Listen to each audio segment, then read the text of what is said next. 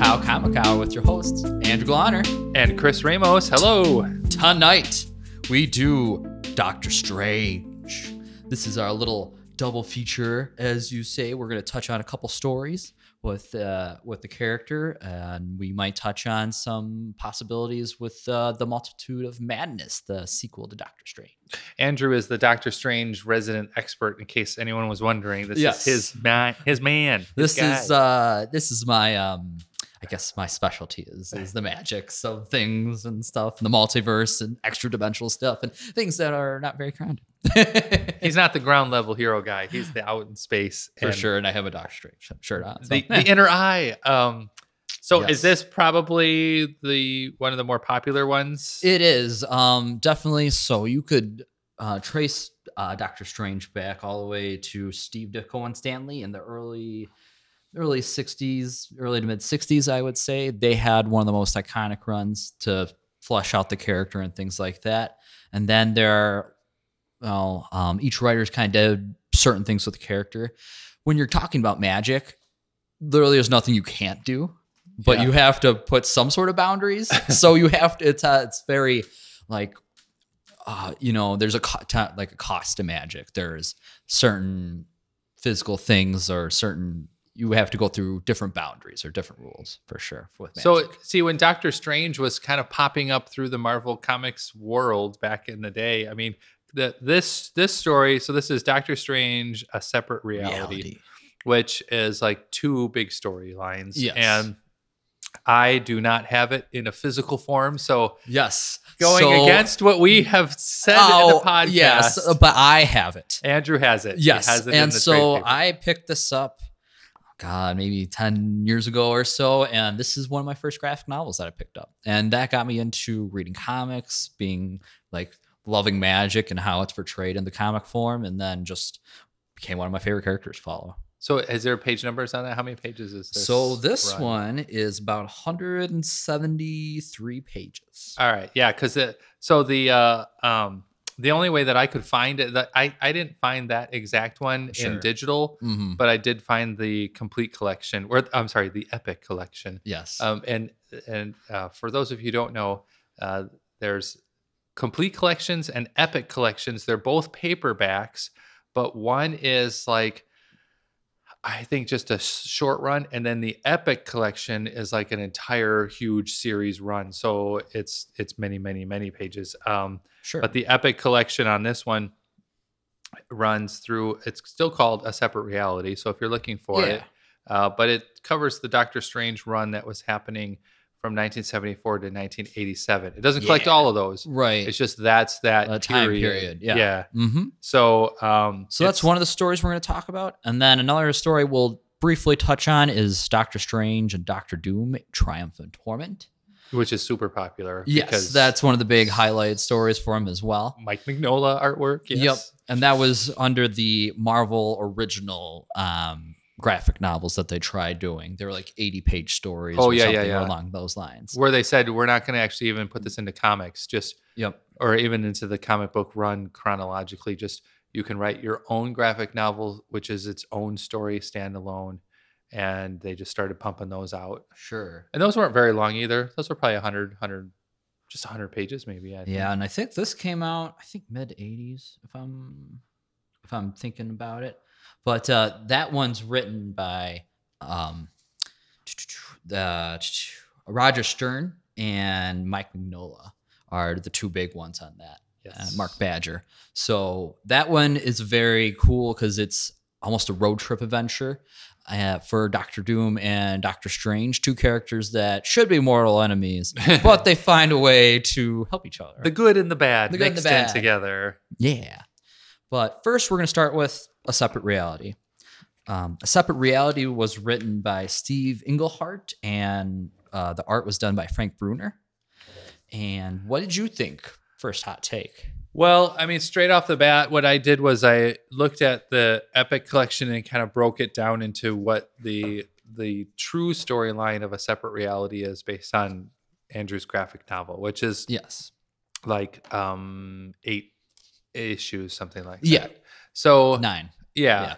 So what I liked right away was number one, it gives you a really good primer to what Doctor Strange is, because it just throws you right into the most like mystical, cosmic, sort of dimension warping, time traveling.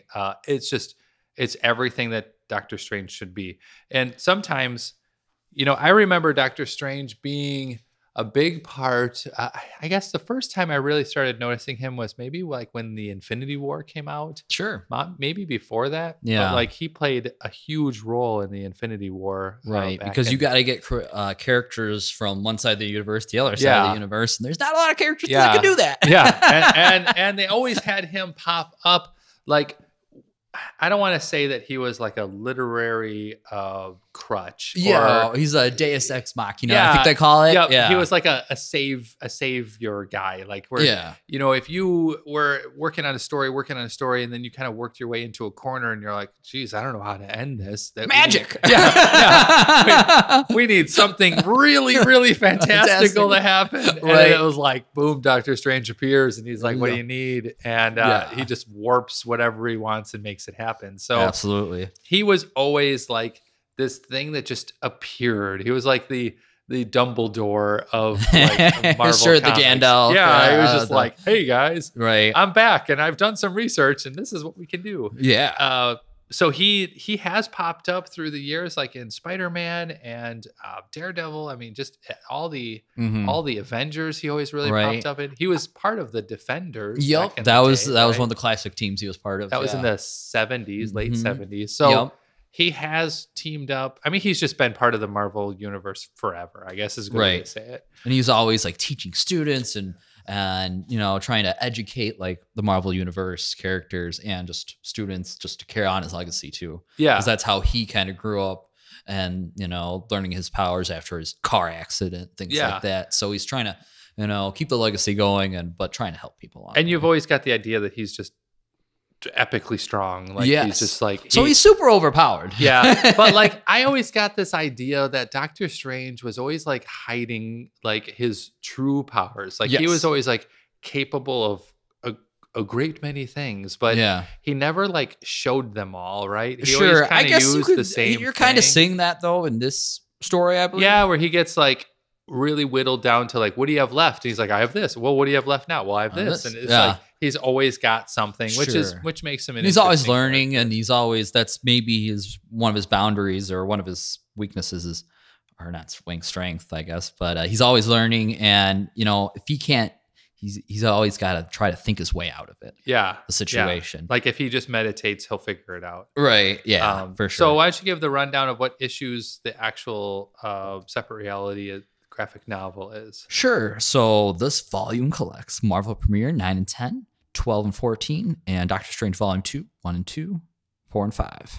Yeah. So then the Epic Collection has the Marvel Premieres came out like 1972. The other Doctor Strange ones, the new Doctor Strange number 1 was 1974. Yeah. So, we're this talking is classic, a while ago. like Bronze Age Marvel. Yep. So there's definitely a lot of action, but it's still very dialogue heavy as well. I think Frank Bruner, the artist on this, shows like the mystical side of things, kind of taking what Steve Ditko did and just making it over the top as well.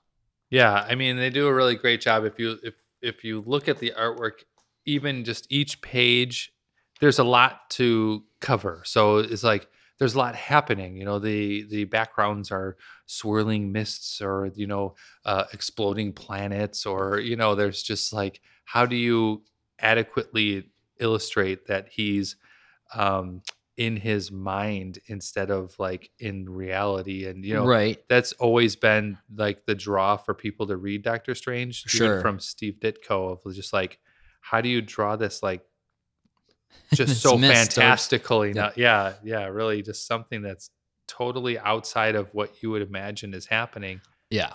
And absolutely. Put it on a page. And, this story starts out in space, which Doctor Strange doesn't spend a lot of time in.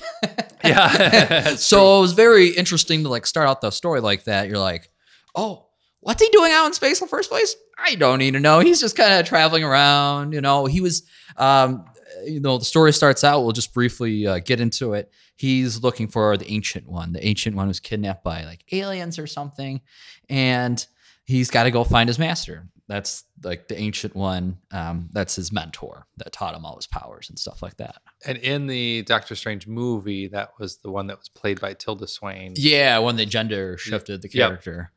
So same idea. Both roles were, greatly done. Yeah. Same idea. Just someone who was the big takeaway from this though is that the Ancient One is Doctor Strange's mentor and sort of who Doctor Strange goes to when he gets stuck. And so this person has, more knowledge than Doctor Strange. So then you're like, that's weird. Sorcerer Supreme. And so like the Ancient One was the Sorcerer Supreme in his time. And then when Doctor Strange was, learning his magic and stuff, and he was battling Baron Mordo and things like that, and all the other villains and stuff, the Ancient One was like, I can't do that anymore. I'm so old. I can't really do that. So that was like 700, 900 years Yeah, it's old. like 700 years old. I think 600, something like that.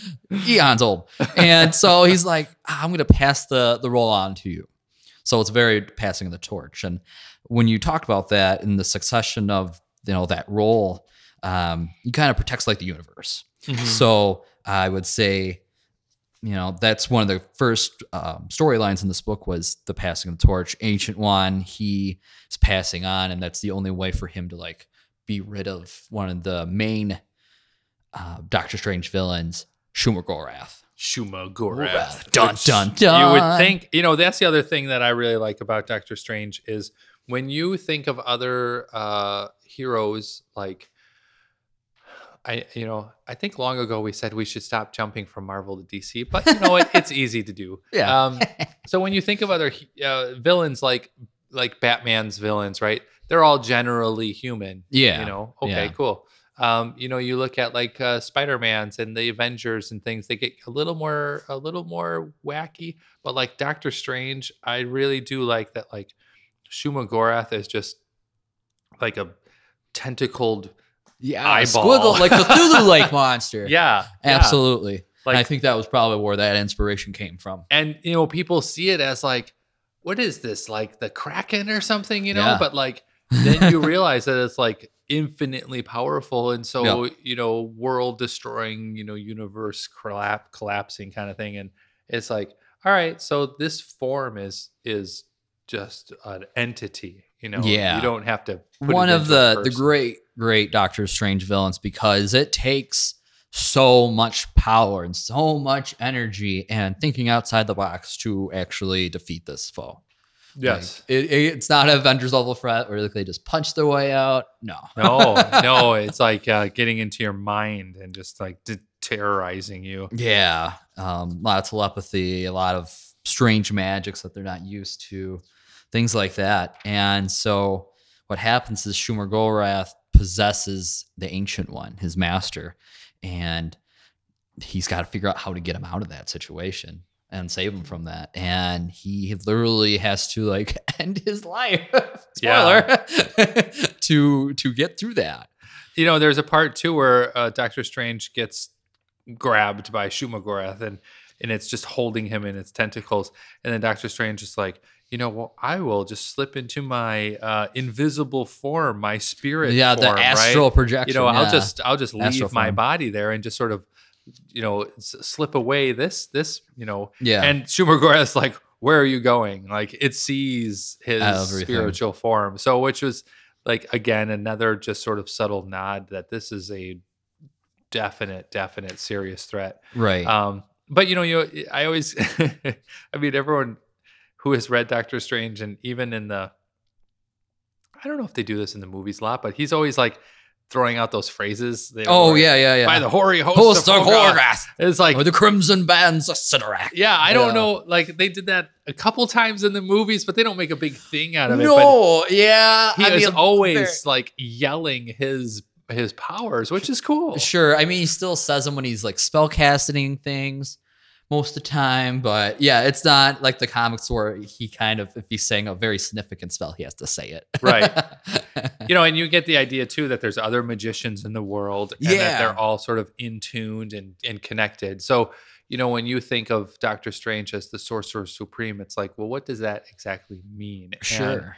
And, there's mystical powers that he's able to tap into, and he has to, I think, just like the quickness of thought, is what. Yeah, he can't take too much time. He has to be very on his feet and just keep the story going. Yes. And I think Steve Englehart, the writer, he definitely, even though this has a lot of dialogue, he keeps that pacing going and he keeps you like in the story. Yeah. That's what I enjoyed about his It really was good. And there's multiple storylines. There's, it jumps back and forth to other characters. Right. But it always comes back to Doctor Strange being like torn. He always has to make a decision that he doesn't want to. It's kind of like part of his character. Absolutely. That the cost of magic, that sacrifice, the self-sacrifice that he has to make, things like that. And like he's above, he's thinking of things on a different level. And that's what these universe, ending decisions. Yeah, he's like, well, if this, if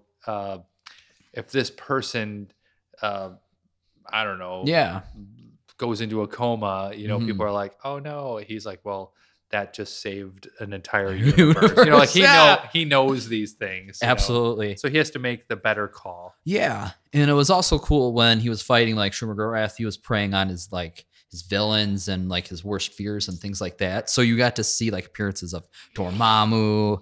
That's like one of his other big, huge villains.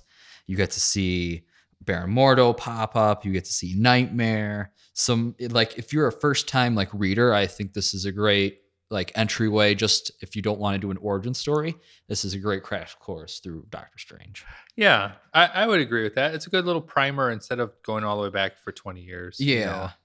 And we also get introduced to Clea, Doctor Strange's like comic book girlfriend for like, it's not the first time, but I would say this is one of her more significant appearances. Yeah. So it was cool. So she becomes part of the story as in like, it's his, I think, she's a literary device also. Like she's his connection to humanity, just being a male and just like, just being a person. And so she is the daughter of Dormammu. Oh. Yeah. I didn't know that. Doctor Strange knowledge up. That's why he keeps her around. Well, not so much that she like rebelled against her father, and he wanted her to become like the ruler of his dark dimension that he rules over, and she's like, no, I don't want to be a part of that. I'm on the good side. I don't really believe in that. What you're doing? So she went up with him, and she's also like his apprentice as well. Yeah. So she's mega powerful, and that's cool. So that was a really cool storyline just to kind of set up what the tone of the book was, kind of give you the crash course, the trials of Doctor Strange, you could call it. So that was pretty cool. It's like the distance that he'll go to become even more powerful. He's always sort of gathering objects and gathering power. And then it moves into the next storyline of, what if he loses one of those objects of power? What if he gets his eye taken? Yeah. So the eye of the Agamotto is one of Doctor Strange's like relics that he uses literally for everything. It is like every few pages he's like, I will address the eye. Yeah. And so what it does is kind of shows some things like true form or breaks any illusion, things like that. Or lets him, I think when he like helps him like power up a bit. Yeah. Like he takes his cape off, but he like goes and meditates into the eye or something. Mm-hmm. It's his inner spirit, right? Like his inner power self. Yeah, you could say. Yeah. It's the next level. Right. So, he's trying to piece together where this is all coming from, who is doing that. And we get kind of introduced to this Cagliostro character. Yeah.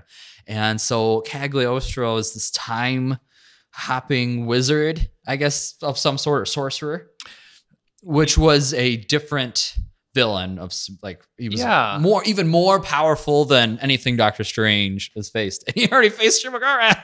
I thought so. I mean, like again, we always encourage everyone to read these stories, so we don't want to like totally just Yeah. spoil everything, but we encourage you to read it. But Hmm. the overall idea is that there is magicians out there that are constantly seeking power. And, Yes.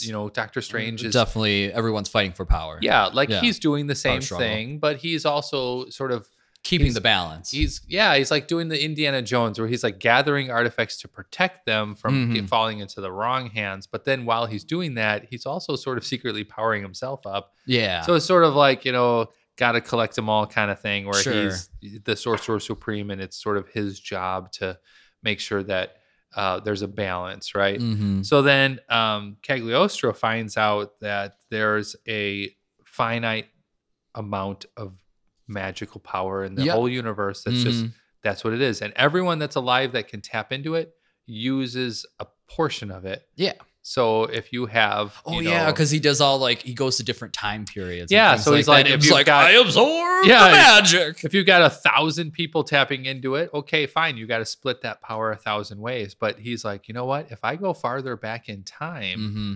then I'm going to be tapping into this power that other people have not Yes. touched yet, Right. which makes me stronger. Sure. Okay, that's cool. So story. that's a very in-depth and detailed story, but it's really cool to follow along and see the progression and the build of that story. It's just like Steve Englehart's just sitting back, like, how about this story? How Right. about, that's what they did. Just come Absolutely. up with wacky And stuff. you get to kind of touch on, Merlin when, Cagliostro goes back to steal his power, kind of introduce more like wizards and different characters throughout time. yeah, kind of and the other cool introduce thing that. was that he destroyed a city, Yep. and then it kind of like the camera kind of pulls away a little bit. Right. And you see that was like Sodom and Gomorrah, and you're like, oh, that's a cool little Bible reference Oh, there. yeah. Like, Okay. it's like affecting history. Yeah. And then, Merlin. Because it's this butterfly Richard. effect that you're like, oh, Yeah. is this gonna affect like time for all? Yeah, and you're like, Yeah. oh, so these events happen, Sure. and that's how they happened. Yeah. I always like that when people go back in time, and then it's like, oh, we accidentally just, Yeah. made the Hindenburg crash, and that was Yeah. part of this Mhm. because we're time travelers. Absolutely. And this was back when Doctor Strange really didn't have any handlebars on his character where you could do anything. Like he found a way to time travel just by reading it. Yeah, he's Right. just, I'm Right. gonna And I do mean, we this. do see that in the movie with the time stone and things like that, but not on this scale where he's going back like decades and going back into the past so much. Well, and in the comics, I think like you have hit more it right. freedom to You do hit it it. right on that he was just like, I have to go learn this, and like, boom, I learned it. Yeah. It's like, Mhm. okay, that Yeah. moves the story along at a really fast pace, but at the same time, you can't get too caught up in like the details of it. You have to get Kind of accept it. yeah, you have to ride this storm of what's Yeah. going on. Absolutely. So that was really cool to explore that space and just different villains because he's not a regular recurring villain either. Baramordo does show up, but then he goes, I'm going to beat you, Doctor Strange. I'm like, oh, okay. But he's trying to do a power grab too and work under Cagliostro, but Cagliostro's like, I don't care about you. Yeah, he's like, I'm going to become a god. So I Right. really don't care. Yeah. I mean, Baramordo in his own sense is a good arch rival for Doctor Strange because he's on like the same power level as him almost. But he's very minor role in this story. Yeah. And Shumagorath comes again. Yes. And it shows like Shumagorath, like with his big eyeball and all his tentacles, like choking a bunch of cavemen. And Yeah. and then it's like, what's going on here? And Doctor Strange says that's like early man, and Shumagorath used to dominate the earth for millennia. Yeah, he was like around at the start of creation. Yeah, things and like so that. it's like if this happens, that we let him do this, then Right. man won't actually even ever evolve. So Mhm. And it was a cool callback when Steve Englehart's like writing. He's like, I want to bring back this awesome villain that I love to write about into the story. How can I do that? yeah, and but that's the cool thing. It just lets them kind of continue and just throw the story around. The artist and the writer can just keep moving the story in any direction they want. And there's few characters in comics anywhere where you're allowed to just constantly mix it up. Yeah. You know, and I bet people really love working on Doctor Strange. Right. You get to have so much fun and a lot of freedom with the character. Yeah. Absolutely.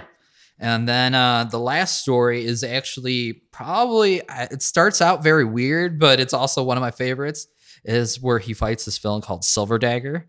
Yeah. Silver Dagger. So Silver Dagger finds a way to kill Doctor Strange. And you're like, what? He's just you just killed the main character. He's just another magician. Yeah, he's just another magician, but he's like this assassin thing. He's like, oh, I can pierce your barriers and all your magic, and I can find a way to kill you. He's like, with what? His silver dagger. Yes. And so Doctor Strange finds a really obscure way to come back from the dead. And so that's like, how do you go on this like grand scale of things, first of all? But it was really cool. You got to introduce the orb of Agamotto, and nobody's heard of that. Mm-hmm. So that was a very new thing. You're like, oh, okay, we've heard about the Eye of Agamotto. What's this? Yeah. And then just flipping through page by page too, the artwork is really, really, I think, spot on for this story. Each page has its own huge story to tell, and it really, I think they finally found a really good gel working together on this one. The colors and like the backgrounds aren't necessarily anything like super exciting, but the characters are really, really close to the camera like all the time. They're filling the panels, and I think it's really fun. Sure. And I think especially when this is like I said, one of my first graphic novels, this kind of said, this is what Marvel art is. Mm-hmm. And, this is what I identify like Doctor Strange's classic costume and how it's supposed to look. Yeah. Not to say that what they did in the movies was bad. It was different. And I think maybe they'll start getting back to this because they took out a lot of the yellows of everything, and because they just kind of left it like red and blue. And I was like, oh, but where's like the yellow gloves and like the yellowness in his cape? Yellow trim and the stash. Yeah, the stash. Yeah, and like everything else too is like every panel, every page has some sort of heroic pose or someone screaming or some sort of, right, over exaggerated gesture, and that's just what it is. And I think they took like the concept like Kirby dots and the way Steve Ditko drew magic, and they said, okay, let's keep doing that, but let's like make it grandiose. So the next level, absolutely. So we definitely encourage you fellow readers out there in the world to check out the story. We really enjoyed it. And there's just a lot of surprises that you'll come across in this story. You're like, what's that? How can he possibly overcome this? And the different conversations he's having with these cosmic and mystical like entities. It's pretty incredible what they accomplish. Yeah, and a lot of times he becomes the reader so that you are, flying through space with him and figuring out things with him, because he's like, what's that up ahead? Mm-hmm. What is this? And you're sort of right there with him. And so you kind of get caught up in his humanity side of it, which is a big factor all the time, because he's up against characters and ideas and themes like eternity and death. Like that was the big one for me. I was like, whoa, and like, it's very philosophical. He's as like, well. I'll figure this out, and so it's really you can tell why Doctor Strange became so popular, and he got his own series. That's really what this separate reality puts into play, is that it went to Doctor Strange #1. So okay, he's got his own series now. Mm-hmm. Yeah. I guess we can start talking about the second story that we read. Yes. Which was called Doctor Strange, Doctor Doom, Triumph and Torment. This is the double feature part of it. Yes, double feature. Woo, we did it. Doctor Strange and Doctor Doom, Triumph and Torment. Right. And so this one was written by Roger Stern and illustrated by Mike Mignola, Hellboy fame. Mm-hmm. And Mark Badger did the inks and coloring on it. So right off the bat, going into this, I didn't know if I would even like this story because of the art. And, we talk about, this is the same illustrator that did Hellboy, and wrote it. It's like, oh, okay. I know what that looks like, because it's very, very ink heavy, and the blacks and the shadows he does a lot with. This has none of that style. No. So he did all the pencils, which you can kind of see where he's starting to kind of form this art style that we would come to know. But when Mark Badger approaches his art, it's very like color pencil and very organic, I guess. That's how I described it. How would you describe it? So, I mean, I think what happened was, and I'm sure if I looked this up, it's probably not true, but Mike Mignola had a really fast art style, and my guess is that he could pound out pages really, really quickly. Sure. And that was one of the biggest draws for like John Byrne and other artists was like, they could just pound out pages and Kirby. I mean, Jack Kirby, everyone says, my gosh, Jack Kirby worked on like 4 books a week and he was just pounding out 30 pages a week, which is just unheard of. I think Mike Mignola's artwork is, like you said, starting to get to that minimalistic style where, if you look at some panels, it's like there's just a hillside or a tree or, there's a lone figure walking in like the shadows and, just like part of a building and like a bird. And, he started to really strip down what you needed to look at on a comic book page. Like he said, okay, we're flying across country. Here's a plane. Here's some hillside. Boom. Right. Okay, we're chopping through the jungle. We're in a cave. Yeah. What does that look like? Here's a guy here. Boom. And he did a really good job of kind of getting the scene across really fast. I think some critics of Mignola would say that his characters are not unique enough where like each character looks like other characters. Sure. It's just sort of like, oh, here's a big bulky guy and now that's the thing. And here's a big bulky guy and now that's Cable. And here's a big bulky guy. Yeah, because he definitely broke away from the norm for sure. So he's like, okay, you want bulky guys? That's that. You want skinny guys? Here you go. You want Doctor Strange? Doctor Strange looks like Tony Stark. I mean, it's like, okay, fine. For sure. He's just, so he wasn't, where that was coming from. Yeah, he wasn't really pulling too much out where some of the really, really standout artists from Marvel and DC and other indies, each character has such a unique look. Like who that is without even looking at the whole page. I will say though, the more you invest in the story, the more you appreciate the art. And then it gives you a sense of place and a sense of the tone that Roger Stern was going for when he was writing this. I think if you don't have that, one of the two could balance each other off. Well, okay, so here's, not to get into too much of a rabbit trail, but like, okay, so like in movies where you're watching and there's like a horror violent scene and it shows like everything, right? Yeah. And there's like nothing left to the imagination. It's just like, wow, that was a super violent scene, right? Okay. Then when you get to a horror movie and like violence or some sort of the camera pans off and then you just hear a scream, you kind of fill that in your head, right? Yeah. Like you fill in the scene. So Mignola, I think, does that for us, is like he's pushing the story along and he's pushing the all of the dialogue, but like he doesn't need to fill in every single tiny little piece. Yeah. And some artists, for some reason, some artists who do that look lazy, but I think Mignola actually does it where he's really paying attention to like negative space. Yeah, absolutely. Yeah, people, letting it breathe a bit. Yeah, and like sometimes it's in really tight, sometimes it's out really far, sometimes it's like an explosion, sometimes there's 20 people on the page.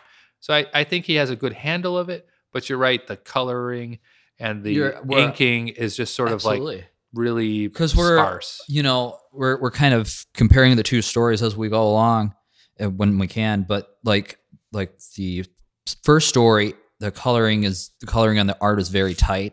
And, it's very like stylized and things like that. Yeah. This is very organic. And like you said, there's more space in the panel and you're kind of letting the art drive this story more. I would say. And it actually is very traditional in this time where the panels are super square, where like in a separate reality. Yeah. Sometimes the panels are upside down. And sometimes it's like the eye of Agamotto is like shattering the page, Right. And so like they had a lot of more freedom. This is very much like a an actual comic strip, like Yeah. almost like they laid out the page and said, "Now fill in." And these this squares. story is way more grounded than Separate Reality Right. is, for sure. This is taking place on Earth, and for the most part, and it's kind of has this calmness to it, and it like the story still does a really good job.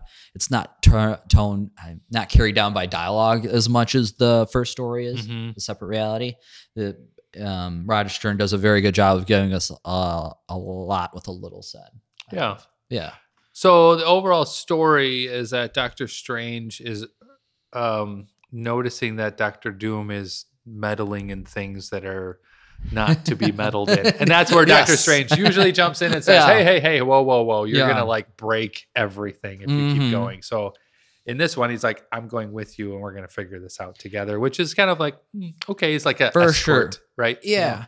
And it kind of starts out with this call to arms, or a gathering of sorts of magic users in this Marvel world that Roger Stern is doing. And he's like, oh, come together, we have to do this succession power thing. It's almost like a tournament power of sorts, where this only happens once a millennia, Mhm. of course. And we need, this is put on by like some of the entities that we use their powers of. Then they say whoever is the winner of this contest gets one wish granted, or one favor granted, I guess, from the Sorcerer Supreme. And so they're like, oh, okay, that sounds pretty cool. All right. And so none of these other characters that other magic users were notable.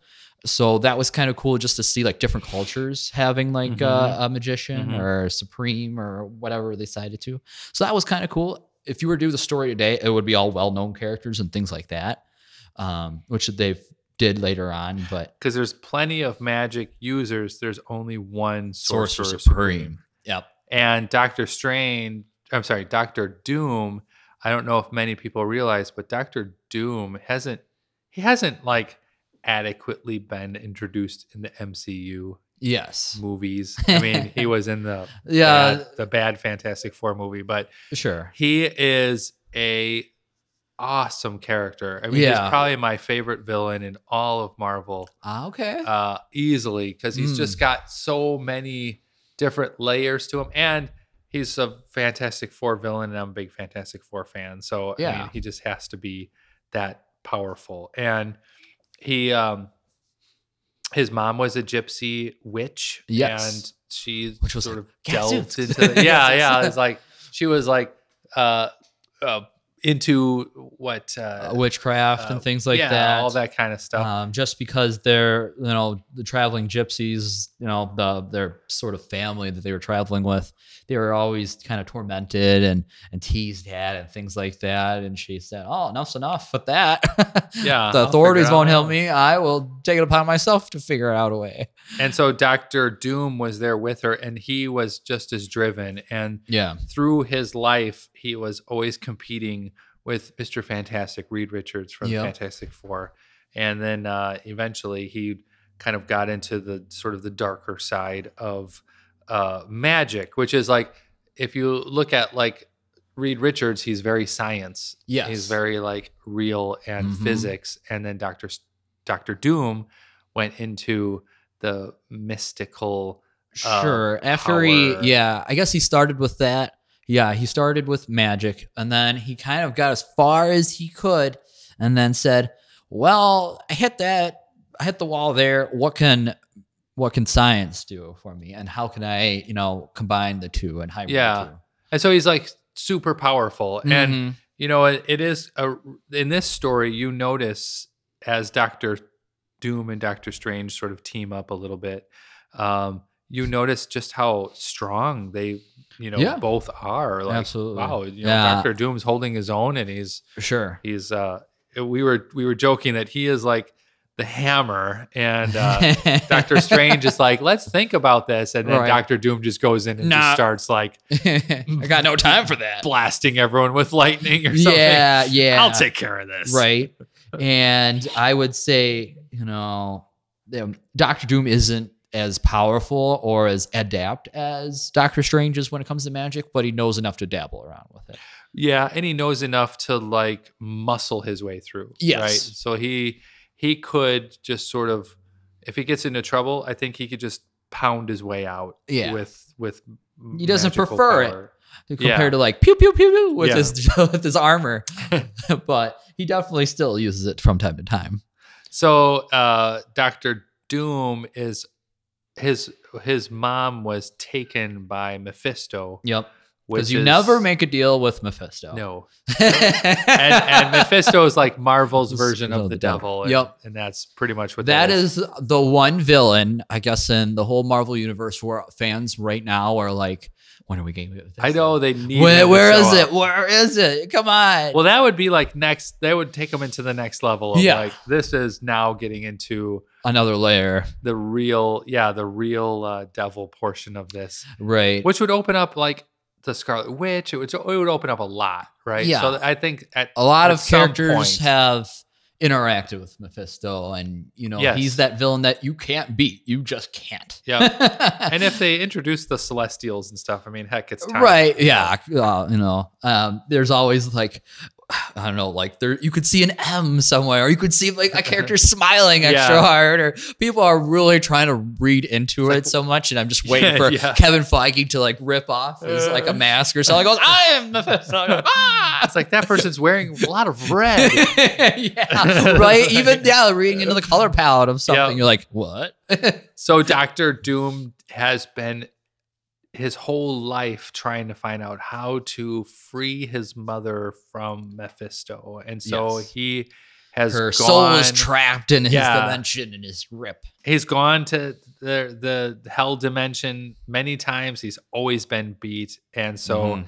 he's just constantly trying to figure it out. Yep. But then when you get down there, you realize that Mephisto's like mega powerful. Like Yeah. even Doctor Strange is like, we got to get out of here. Yeah, we only have like minutes to do it because I can't keep this up all day. I'm doing better than you are right now, but yeah, we got to hurry up with this. We got Yeah. to figure it out.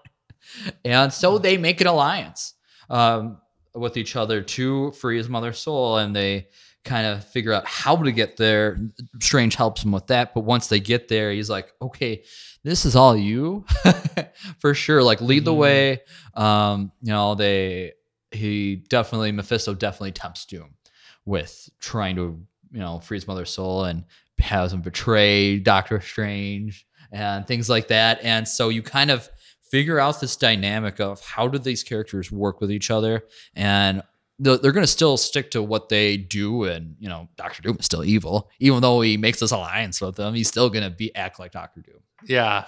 Yeah. And I like too, like when they finally do catch up with Mephisto, that, Dr. Doom has a little bit of a trick, like they're trying to pull a trick on him, and so right away, Mephisto's like, never trusted me. he's like, you mortals seek to deceive the Prince of Deception. It's Yes. just like, oh yeah, that's right. And so they start battling Mephisto, and it's like both of them are just hammering him, and Mephisto's just standing there. So yeah. that has always been a huge story in Marvel Comics. Like they set a rule, like they set up this huge storyline, like Thanos or like Celestials or Mhm. These cosmic entities. the Living Tribunal. I mean, Yeah, these are all eternity. like mega huge These are ruling constants, forces the of the universe. Galactus, right? Mhm. And so it's almost like you set up a rule that this can never break, or like this can never fall, or like imagine that there's a 100-ton block of granite or Mhm. something, and you're like, wow, nothing could break this. And Yeah. then of course the next step is something breaks it. So Yeah. that's what Marvel really does a good job of, is like setting up these power levels Yeah. where you think, wow, this character's crazy overpowered. Like we Yeah. were just talking about Doctor Strange. Well, he can do anything. So when he runs up against someone and they Mhm. just stand there and just take it, Yeah. you're like, okay, this is serious. Yeah, absolutely. And each writer, in their own way, between both stories, finds ways of doing his power set different, or finding like unconventional ways to handle the situation. And that's why I always appreciated you always like, oh, that's a different twist on that. Okay, I didn't see that coming. Yeah. Well, and here, I'm kind of flipping through some of the pages where they're actually down in Mephisto's Yeah. region. this is where Mignola's artwork, I think, really shines. really comes out. Which is funny because it's like they're in hell and it's like, oh, Hellboy kind of stuff. Yeah, but sure. He does a great job of like just putting in the basics. Like all you need to know is that, Doctor Strange is powering up, and all you need to know is that there's, crazy amounts of Yeah. lightning and beams of Right. energy, The demons and things like that. yeah, and it's like, and then through it all, you just see one figure standing there while the whole page is a wreck of just like magma and lightning and storms. Yeah. And so, they really did kind of think about like who is going to be the focal point of each page. And that's why I think Mignola is really good. And just to touch on Mark Badger, the inker and the colorist, he did, when you get down into like the sort, like in the story, the use of color and the use of lighting that he illustrates in this, on point. Like that, that's really his strong suit when it comes to this. It's not traditional by any means, but like when you see magic and the different weird colors that he can produce with that, some of like neons and the pinks and things and the blues really shine through. Well, I mean, and this is when they were painting these panels. Yeah. Like with watercolor paints, gouache, all that stuff. Okay. They're really like actually filling in this with not a computer. Yeah. So, right. Yeah. The kind of the old school approach. Yeah, to it. Yeah. So they have to break down these into like, what's the color scheme of this story going to be, and what's this battle going to turn out to be? Is it largely green? Is it largely orange? Is it? And actually, when you look at the battle of when they're finally fighting Mephisto, Doctor Strange and Doctor Doom are using lots of greens and yellows, and then all of a sudden the whole battle shifts to red, and you're like, oh, it's you so lost. cool, and it kind of gives that emotional like intensity to it, like do, and especially it sets this part self from like the flashbacks and scenes like that, because then they'll gray it out and say this is clearly a flashback, and or we're gonna do backstory right now and things like that, explainer. So I thought that was cool too. I'm not saying that they had more to think about back then, as far as colorists go, but like nowadays, I mean, you can kind of put together your color scheme in the computer, and then if you don't really like it, you can just like, oh, let's change it. Where back then it's like they had to really think every panel out and like, how is this going to progress? And really more to invest in. It works well with the story. The story is really a lot of fun, and if you're a fan of Doctor Strange or Doctor Doom, I mean, this fits the bill, because these are two main characters that were probably considered the stronger magic users of this time. I mean, this came out in the 80s, right? Yeah, I would say so. Late 80s. Yeah. So, everyone wants to see a team up. Everyone wants to see, who is going to fight the Muhammad Ali of the comics. Right. And these, I would say before this story, it would be hard to imagine these two characters, coming across and fighting each other, unless there was something big cosmic going on, something huge beyond belief, like Infinity Gauntlet or something like that. And it was cool just to see that kind of do it on a little more smaller scale and kind of be more intimate with the characters and see how they would approach the situation. Well, and I can imagine that the Marvel Comics, the bullpen, threw together a bunch of ideas and said, hey, you know what? Doctor Strange is pretty popular. Doctor Doom is becoming pretty popular. And you know what? Let's throw them together into a story and put out a graphic novel. Because that's what they did. So this was a standalone graphic novel, totally outside of the actual comic book individual monthly series. And this was only about 80 pages too. So it's brief enough that it's about the length of like 4 issues. So it keeps it together, and it tells a really cohesive story. It's kind of like if you had a monthly series of novels or a monthly comic strip in the newspaper or something, and then they said, hey, take these characters and just do a standalone story.